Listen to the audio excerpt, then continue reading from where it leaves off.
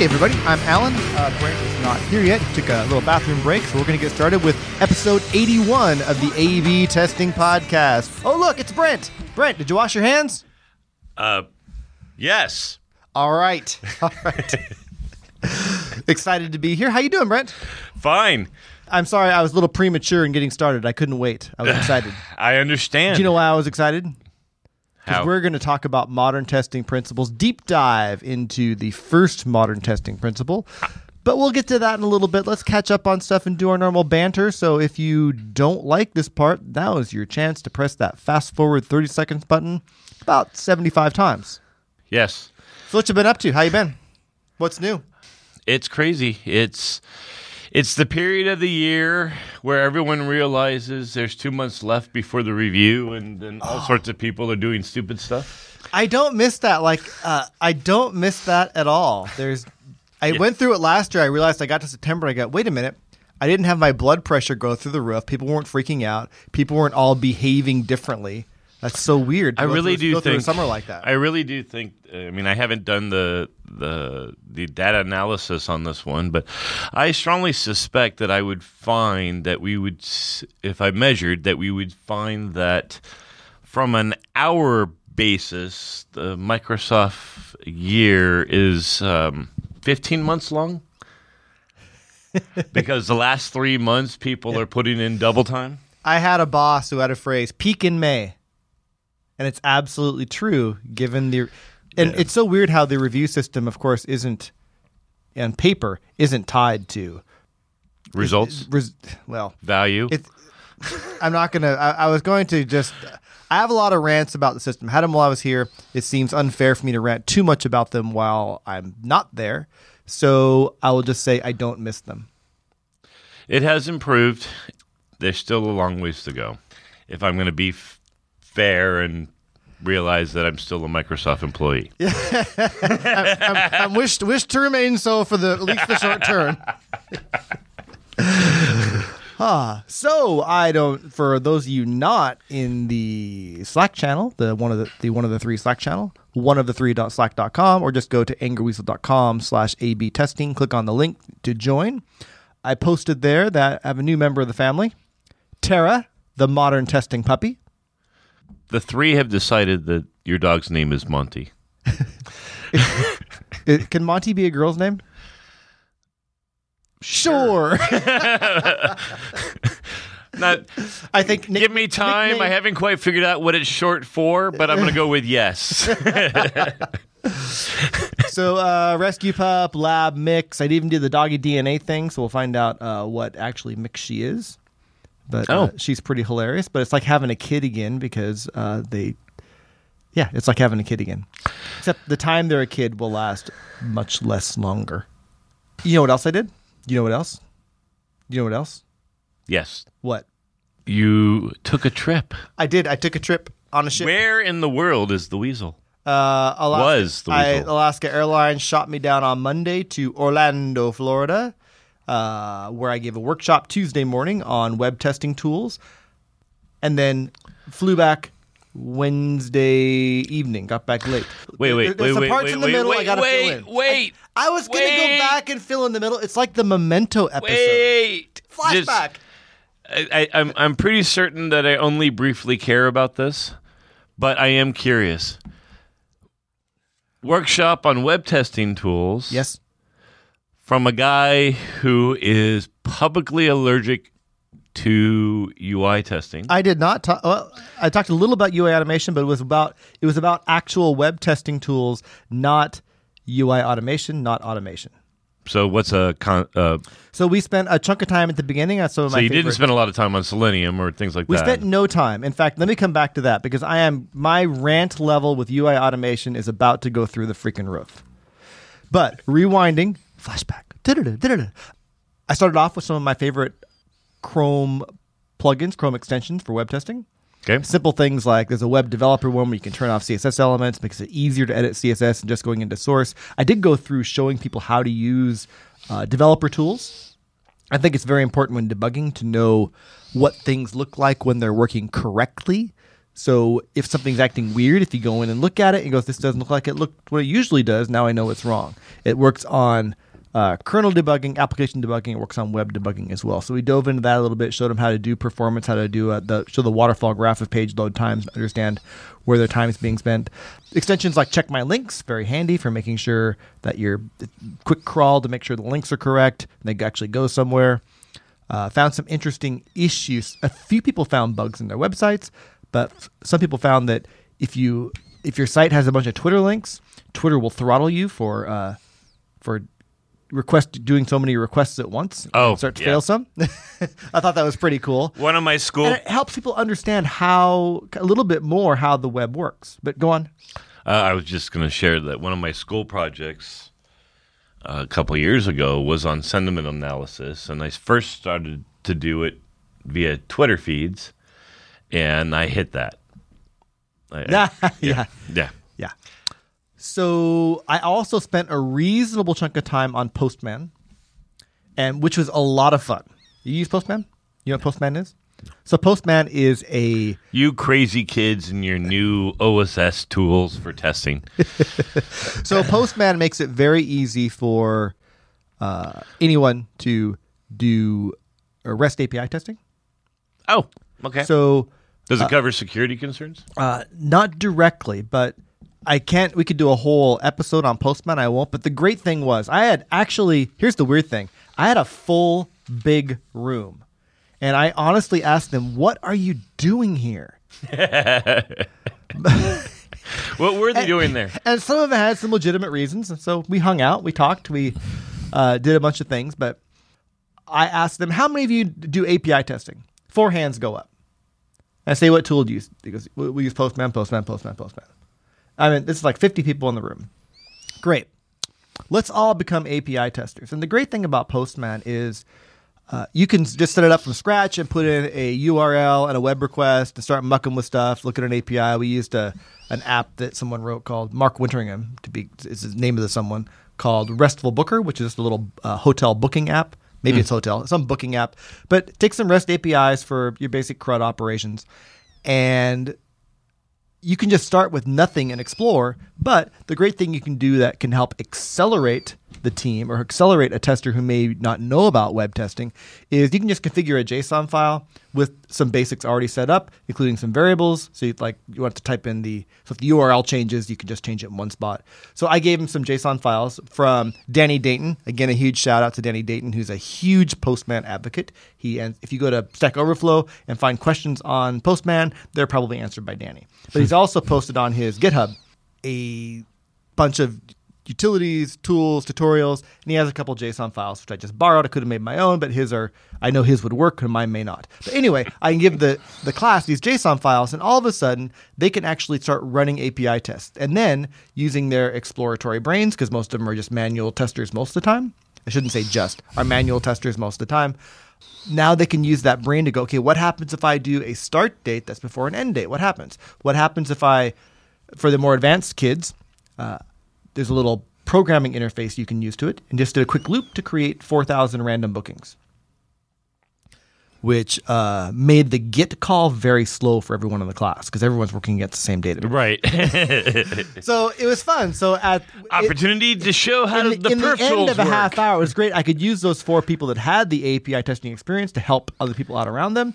And within a half hour, 40 minutes of this workshop, I went from having 4 people that had done API testing and kind of had the gist of it to 50 people who had done API testing and knew the gist of it.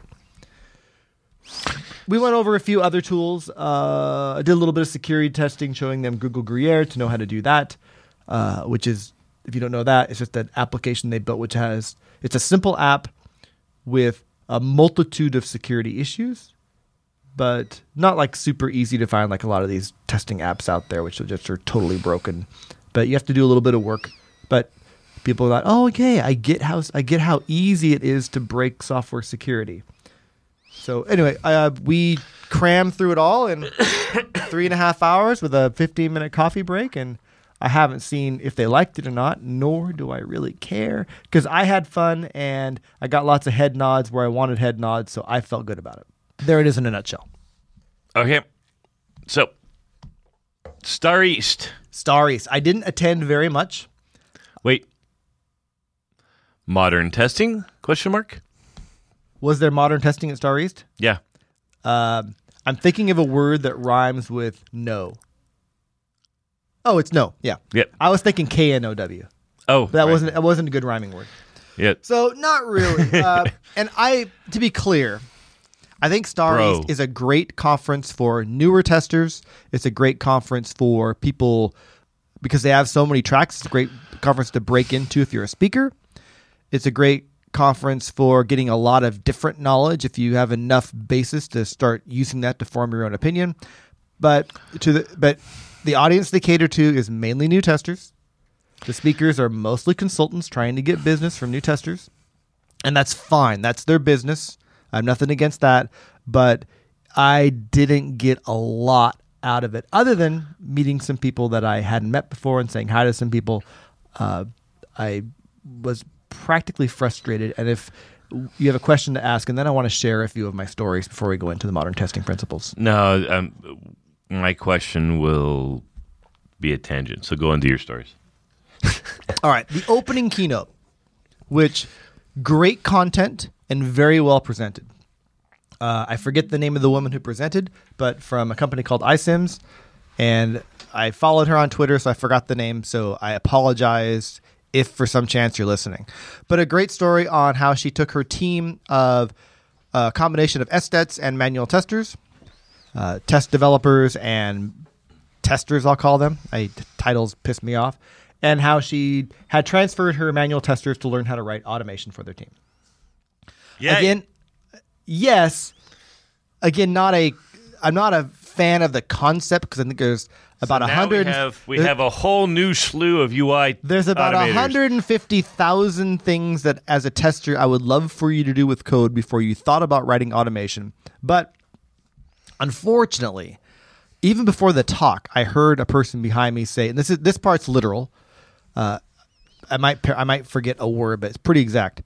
So I'm just a manual tester now, but I really want to get into automation because that's kind of the way to go, right? I want to get into automation. And I hear that, and I get sad inside. And Brent's going to puke a little bit. I go, oh. And as an industry, it just hurts me that we preach to this so often. And again, I thought the presentation was really well done, but two big takeaways for me. One was, it came out in a tweet from me. I said, wow, we all reflect. We can think about how much we've seen talks and articles on getting testers to write automation. It's on every tester's mind.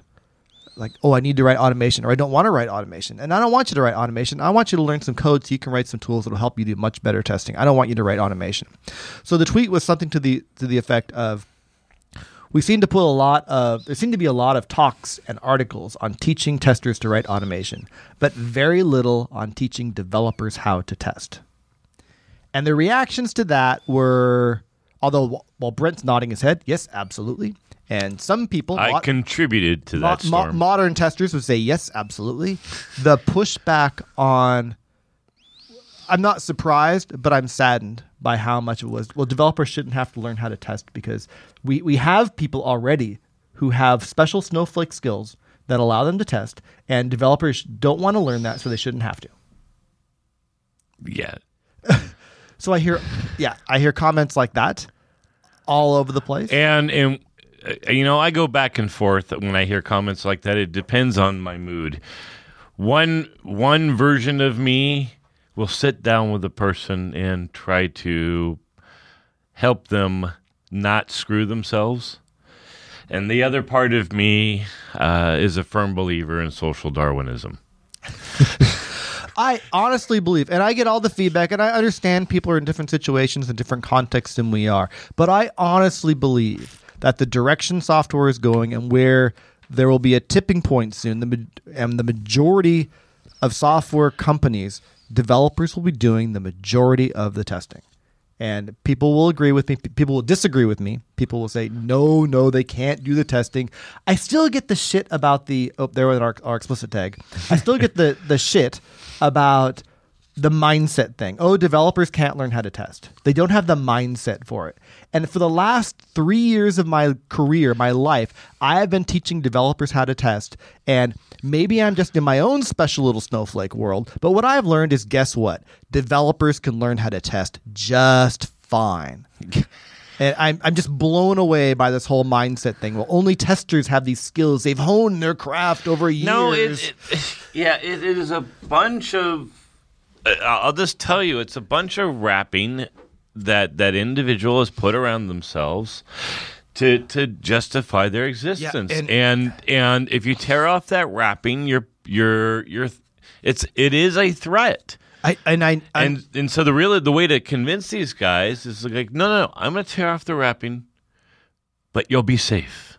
You will, but you won't be safe if you keep hiding behind this facade that you've convinced yourself of. Yeah, it really, when I see the negative reactions or the argumentative reactions, a lot of it comes from fear of, you can't move my cheese, you can't take my wrapping off. So the worst, this is actually something, this is a Brent Jensen management philosophy that I teach. I need a theme song for that, but go on. Yeah, that was it. Where when mentees or employees come to me and you're like, I don't understand why that person's doing that. I would never see them do that before. Like, this is not normally how they do things. So I am an amateur psychobabblist. Yeah, me too. I have spent a lot of reading on psychology stuff. Ditto. And done, honestly, my unfair share of counseling myself. For a long time at Microsoft, I called my job test therapist. No, I meant on the receiving end in this case. And there is a pattern that I've observed, and that is when you see an individual doing this particular pattern where you observe them and you go, they are totally self-destructing. It is 99 out of 100 times due to a fear and their fight or flight thingy amygdala is triggered. Yeah. And the only way you can help them, they can't help themselves. If you see someone like this, and even if you talk to them and they speak rationally, they cannot help themselves. They are afraid and they're going to continue to do this. Now, one of the things that's worse about this is that when you're fear... So we've talked about Myers-Briggs before. I'm not going to... One of the patterns that Myers-Briggs has noticed is that when you're stressed out, you switch all 4 of your letters to the opposite side. Really? I don't know if I buy that. I'll have to think about that for a while. So if you're a thinker... You start getting more emotional and go, why does everybody hate me? And if you're an introvert, you become more extroverted because you're trying to figure out a clue. Yeah, now, what happens, though... I'm going to reserve judgment on that, but I'll let you continue. All right. What happens, though, is because you switch to the other side, you start doing a catch-22. The stress causes you to switch... But now you're using the part of your personality that you hardly ever use, so you don't really have the skills to use that part. And that then creates this death spiral. Some of the studies actually think it's you switching is what causes the stress. But nevertheless, the useful advice is if you see someone like this, pull them aside, be a friend, help them think because they are not. They're running out of fear. Yep.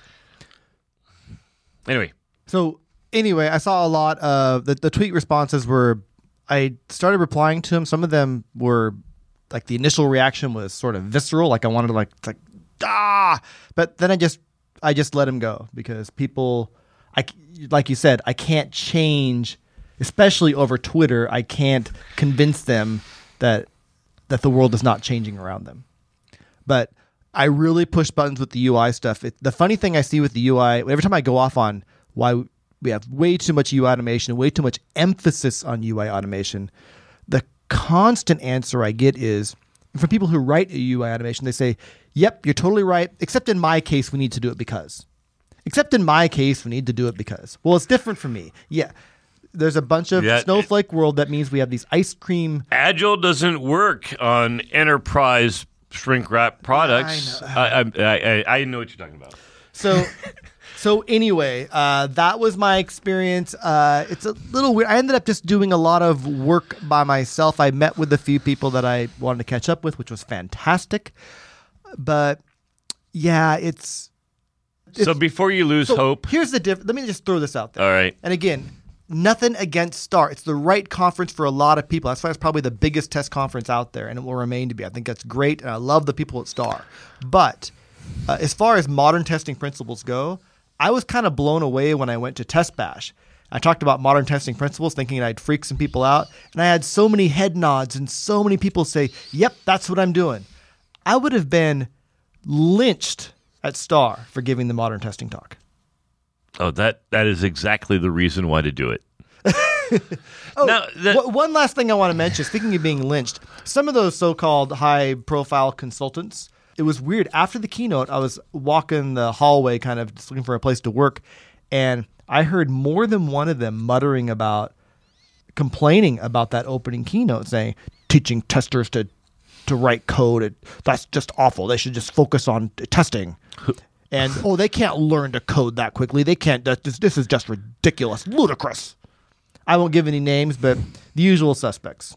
And all kinds of absurdity, because, again, it's for the same reason.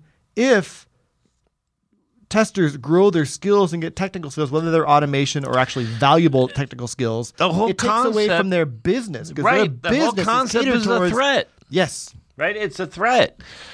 But I don't give a crap. Right? Because, there is a lot of people in this stuff that are focused on doing the right thing, want to learn, like the millennials. You know what? I find it goddamn offensive that Star East would be teaching the millennials coming into the industry these freaking concepts from 30 years ago that no longer apply. Now, so I could see going to Star East, that there's a chance that you would be lynched, but only verbally, not physically. Right. And you know what? You can't convince someone to do this, but you can begin to open their eyes. Right? I had a Twitter with a buddy of mine, Al Shalloway. He's frustrated because he's not seeing large.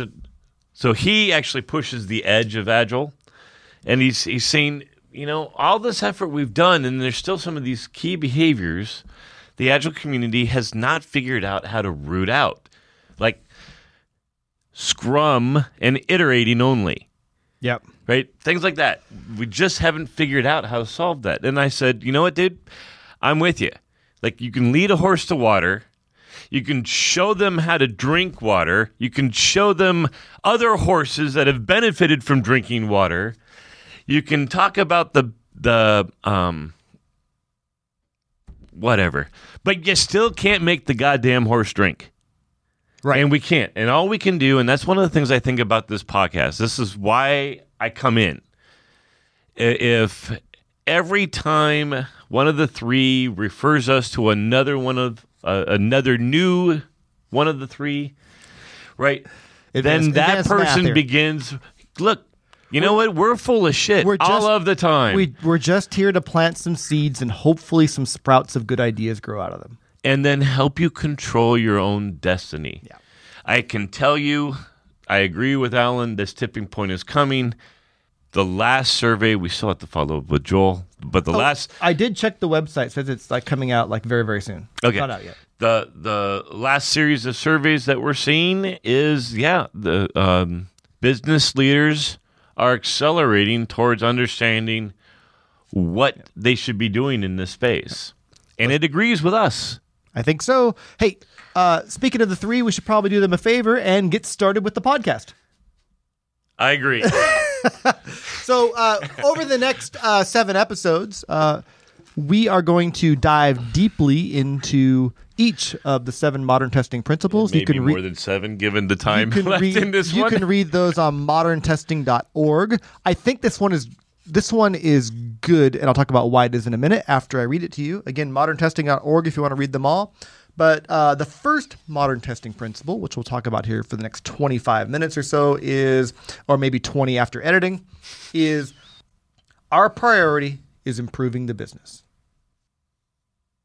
I like that one. So I like it too, but I didn't realize how much until I started thinking about it and taking a bunch of notes and writing about it. And I realized that I don't know if we did it on purpose or how it worked out that one was first, but in many ways, the way you improve the business... We had a whole episode on that. You had it as number 3. Do you have to drink and talk about this before? So let me...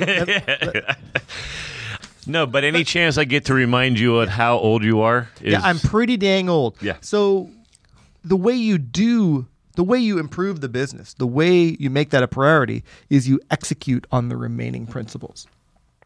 So rather than talk about the other principles, I want to talk about what it means to improve the business versus the task. So Brent, I'll ask you.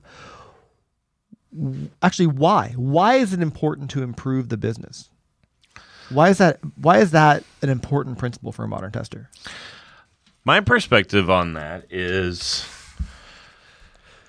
the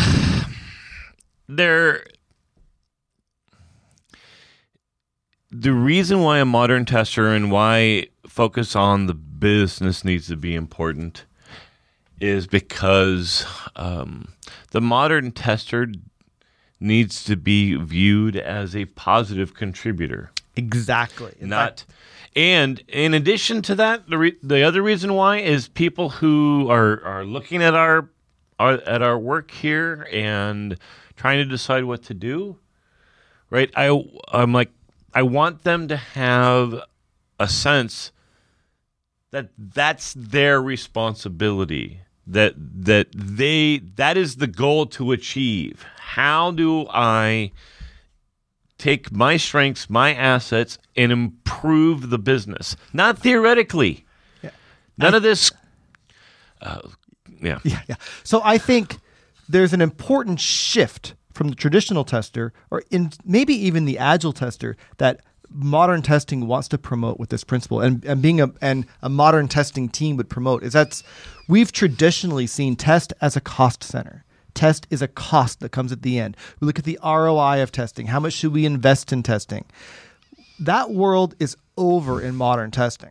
Let me tell you a story. Testing, in 1 second. Yep. So I think the testing activity adds to the value of the business, and we have ways to demonstrate what that value add is. Yes. So by accelerating the achievement of shippable quality, and we do things to add value to our team through testing efforts, through quality efforts, through acceleration efforts, where the value of doing testing on a modern testing team is a value add for the product instead of the traditional cost. So that's a huge shift. It is the pursuit. I love how you said that. It is the pursuit of adding value to the business. I'm actually bouncing up in my chair. I'm costs. so excited. Yes. So, in not only that, but non-theoretically, my very first blog post so many years ago came after I had lunch with Alan. Or not Alan, you're Alan.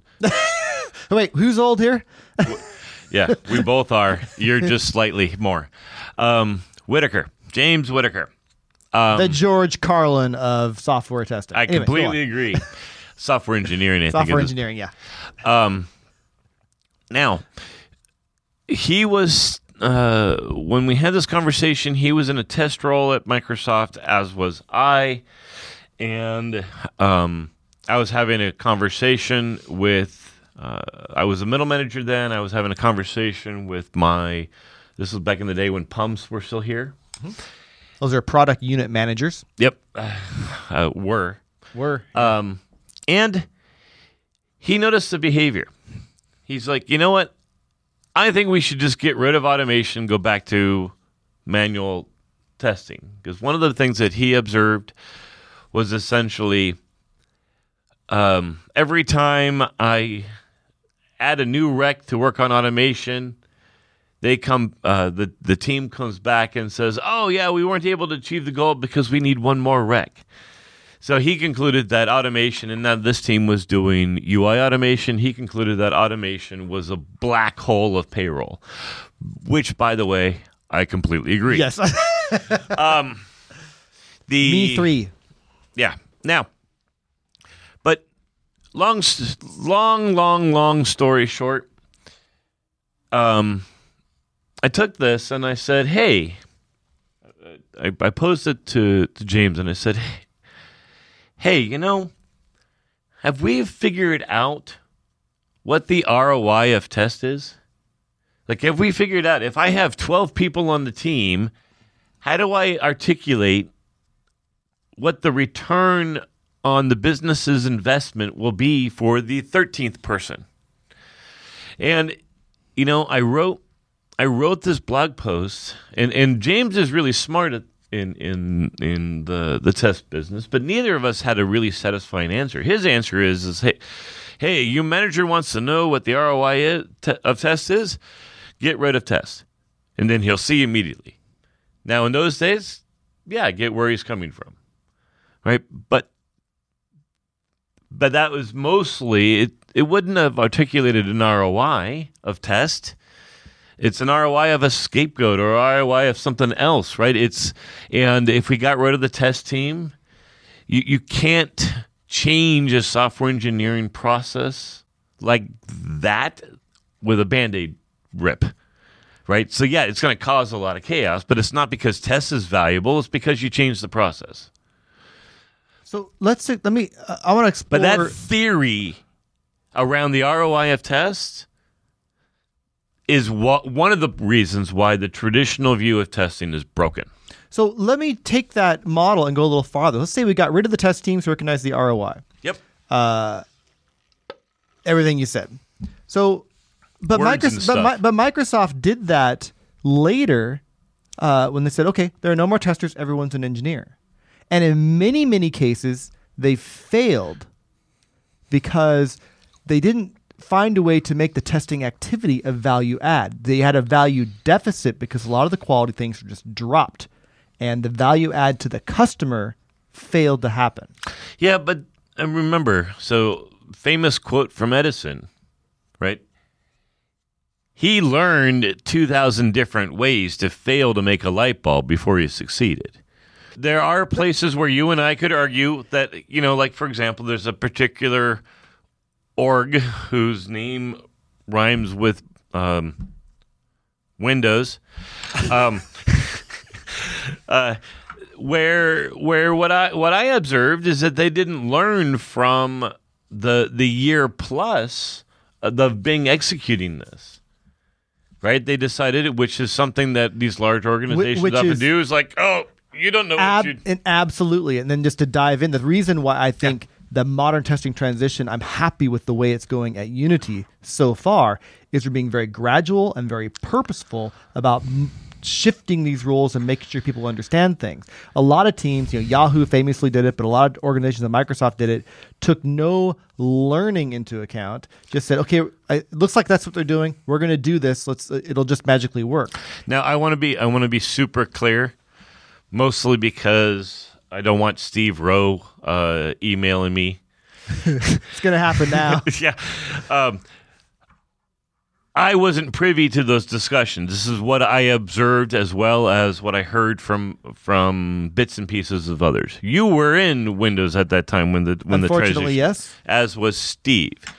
Although I think Steve was far more likely to be connected to the business decisions at that time. Than I was on the periphery in something that was part of Windows because it used Windows, but we were on the edge. But there are multiple places where I did not observe them picking up with what I went through the Bing experience and what I thought was really useful learnings from that. In addition to that, I attempted to roll it out on 2 other occasions in different orgs. And yeah, there's certain complexities there. Like you have to be able to answer the question, hey, if Test is no longer doing the unit test. If I'm doing the unit test, what's test doing? Yeah. Right? Things like that. So let me get back to the value thing. And I want to, I just realized I have a suggestion for a future episode if you can find the right person. So I was briefly in the Office org, which was my first Sanofsky-ish org, although I think Sanofsky had already moved on to Windows at the time. So they had a very, very, very carefully planned waterfall model, which included very short coding milestones, like in 4 to 6 weeks where you wrote the code. Yep. And then literally close to a year of testing and stabilization. Yeah. So in that case, the testing was a cost that happened at the end. We tested quality into the product. Now, again, on the periphery and the link Office community. Right, and actually that length of time, because they did the very short coding milestone, I strongly suspect that what happened is, hey, after this period, there's no coding, everyone's testing. And so you see a phenomenon of, nope, I just have to get the skeleton in. I can actually implement. There is famously a story in one of the Office apps, I believe Word, early on when they had to, someone was given a task to write a function to calculate like the font height. This is all paraphrased, I've forgotten now, but calculate font height. So a coding milestone was almost done. So he wrote, float, get font height, curly bracket, looked at the clock, looked at the calendar. Check in. Return 12, check it in. It was done, but it was buggy. So then he could fix it during the stabilization time. Right. So that said, a team following modern testing principles, the delta from idea to deployment is rapid. Yes. And we want to get just enough features, get that MVP out with just enough quality in order to get feedback from the customer. And which is so different from that other world. But if we can accelerate that process, that's adding value. So we enable the team to accelerate the achievement of shippable quality, and then we can get the value of that engineering effort, which Reese in Lean Startup says you don't get value from your engineering effort until it's in the hands of customers. So we can accelerate that idea into customer's hand, get the learning, and loop and loop and loop and loop. That is how we add value to the business. I completely agree. One of the things that you bring up, we've talked about tester's job accelerating the achievement of shippable quality. But one of the things that I have found, and I haven't come up with yet a cogent response, because a lot of times I see people like in Twitter, hey, Brent, this is absolutely fantastic. I love this. And then I see them using it for what, in my humble opinion, is evil. Because it's just generic enough that you could perhaps encapsulate it into what you're doing and use it to justify what you're already doing, even though what you're doing is wrong. And one of the things I want to call out that you just mentioned, you can ship before you've achieved shippable quality. Of course. Right? So if you get an MVP out, see if anyone actually even cares. Ship it with bugs. Knock yourself out. But you have to be able to react to it. Yes. You have the kind of being ready for that loop. Yep. It reminds me of the story when we're getting ready for the Teams launch. And everybody's freaking out like, oh, November 12th is or whatever the date was, November sometime. We got to be ready, got to do the right things. And everybody's freaking out about that day. And I'm sitting there going, okay, yep, that day's coming. That's not an issue. How do I make sure we set ourselves up to be ready for the release a week later and the week after that and the week after that? Yep. So modern testers, if I may call myself one, or a team attempting to follow modern testing principles, are thinking about that loop way ahead of time. Like, it's not just getting it out there, but how do I react from that and then take the learnings and make that do a better experience for the customers? And that's a value add. I do. I think actually one of the big things someone in this space can do that would add great value, I just brought up the Scrum and iterations fallacy. Yep. I actually heard this in one talk at Star before I left. Something to the effect of, I was working. I looked up and made a face and a little vomit in the throat thing. Yeah. But something to the effect of, So we decided we needed to be agile. So we planned out all of our Scrum iterations, and then we documented them and executed on that process.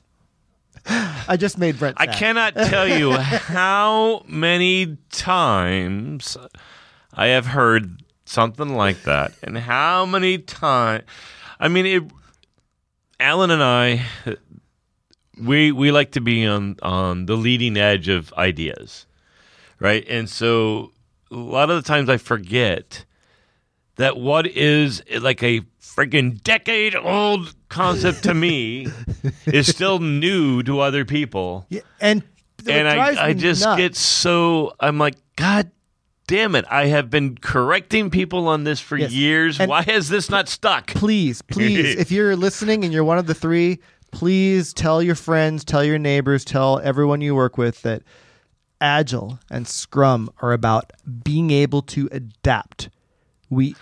Iteration is a method. It is not the goal. No. People are so focused. People get so focused on iteration as, look, we're iterating. We have 6-week sprints. We have whatever. Iteration is not the goal. We iterate in order to be able to adapt. If we're not adapting, you're doing it wrong. I am mindless, agile robot. I must iterate. But now, therein lies the opportunity for modern testing. There is value in using customer data, customer telemetry. I am a huge proponent of, if you can do this, do the minimum amount of testing before you ship. Cover the catastrophic scenarios. Are there security issues? As long as you want to ensure that you can get the learning, like do you have the right analytics in place? Do you have the right monitoring in place? If you do that, do the minimal amount of testing, get the value. But it's about, if you have a good telemetry stack, guess what? There is no one who tests your product better than your customer. Get it out. I fully endorse this comment from Brent Jensen. And now, where modern testing comes into play, and where the pursuit of quality, that's what I'm going to call it right now. It's the pursuit of quality. Quality is a problem solved for the customer. So when we ship a small release, I think it's the modern tester's job to go and look and say, which of these things are working, which of these things aren't working, where are we seeing usage, what are the bugs, how do we fix that, right? So in this case, I'd love to see the modern testing community looking at this telemetry with the intent of maximizing the reduction of actual customer pain, not theoretical. Right? Again, you still have to validate the catastrophic. Still a bad idea to ship software with a bug that could cause data loss. Absolutely. Right? Still a bad idea to ship a product that has security issues that will expose credit card numbers. Right? These are still very bad ideas. But the number of cases that fall into this versus the number of cases that are traditionally fall in a traditional test team's suite is tiny. Now, one thing I also wanted to bring up, because we were talking about what's broken, and we kind of hinted on it, but the other thing that's broken about the traditional approach is not only is it a cost, but it's a delay. So let's talk about that. I was thinking about this from not just that point in general. I was thinking about what would it be like if the principle is that our priority is improving the business. What would it be like if our job was to unimprove the business or make the business worse? And oddly, the answers I came up with line up with some traditional premises. Let's say, for example, bug bashes. We hire 100 people to do nothing but file a bunch of bugs that then the dev team has to spend their entire team to do the triage. There's a good example. Maybe. And especially if those bugs aren't bugs. There are bugs that customers care about. And the customers will find the latter case. How many test teams have you been on? And maybe fewer of these. I'm guessing the answer is going to be all of them. Where the test team is the gatekeeper, and they have to sign off on the product, hence have the ability and power to delay the product from shipping, saying no, it's not ready yet. So rather than get things to them quicker to get learning, we say no, it can't ship. Actually, I was wrong. In the end, very few in my actual experience, right? Because the biggest problem in my experience that I had was, no, we were accountable for signing off, but we were not given the power to extend the date. The ship date was given to us in all cases. Right. We can also, another thing we can do is, rather than accelerate the team, we can make the team resist change, which, going back to our earlier discussion from before the modern testing principle, based on what you just discussed at Star East, it seems like that's already covered. If you dig in your heels and say, nope, this is the way we're doing it, no need to change, you are actually costing the company money. If you are unwilling to change and unwilling to advance, because let me give you a concrete example. You can't. What the hell? You can't teach dev how to test. We should resist that. All right? Now explain how it's costing the business. The back and forth between from basic bugs going from developers to testers. When the developer gives me this code and it just doesn't work, I have to give it back. We go back and forth. It's a delay. It takes time and time and time. If we work together and I can help them learn to test, I'll pair with them. I'll help them out.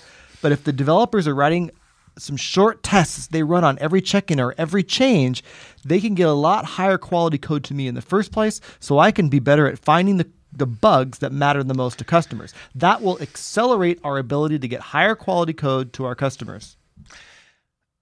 I have positive news on this one. Do you have kids that have gone through a programming class yet?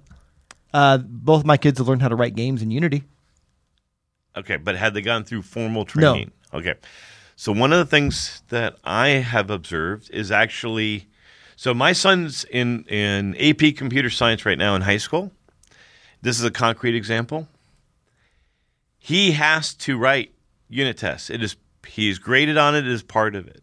That is wonderful. A lot of the millennials coming out of school are very similar, right? So I think new world. I think unit testing and TDD. So on that particular front, that particular comment that you heard at Star East, I think it's going to rapidly decelerate. Yeah. And when these blind people who aren't paying attention to how the world has changed, when they finally die off, this won't be a problem for society. So let me, we're just about out of time here. I want to see if I can summarize what it means to improve the business. I think in the short term, we accelerate the achievement of shippable quality. The goal is to get value to customers frequently. But in the longer term, as we'll explore in the coming weeks, it's making sure the team follows the remaining modern testing principles. That's a good summary. I would also want to call out, we believe, and I hopefully we articulated it. We'll see what the feedback is. But we actually believe that the traditional testing approach at this point in time harms the business. It harms the business by creating delays. It harms the business by creating costs. And that's maybe it ends up being a quick litmus test, at least maybe unmeasurable, but ask yourself, is the work I'm doing, am I adding cost to the business or value to the business? Because that could be a litmus test for being a modern tester. And or is my team following modern testing principles? And it is far too theoretical. Yeah, I said unmeasurable, yeah. Yeah, and they've the traditional testing has refused to measure not only risk but ROI on their efforts. Absolutely. And then dysfunctionally, we complain that no one understands the ROI of test because you haven't explained it. And I think actually that's part of the problem of the traditional approach. Yeah, and that's why a lot of companies see it as just a cost you pay at the end. It's the cost of shipping. I have to pay X amount of money at the end of my product cycle to get, I won't even call it achievable quality, a level of quality.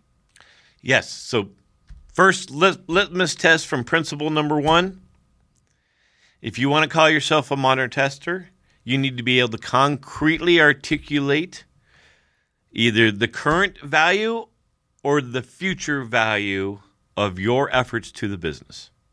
Yeah. If you cannot do that, and you have not yet passed the test for principle number 1. Okay. All right.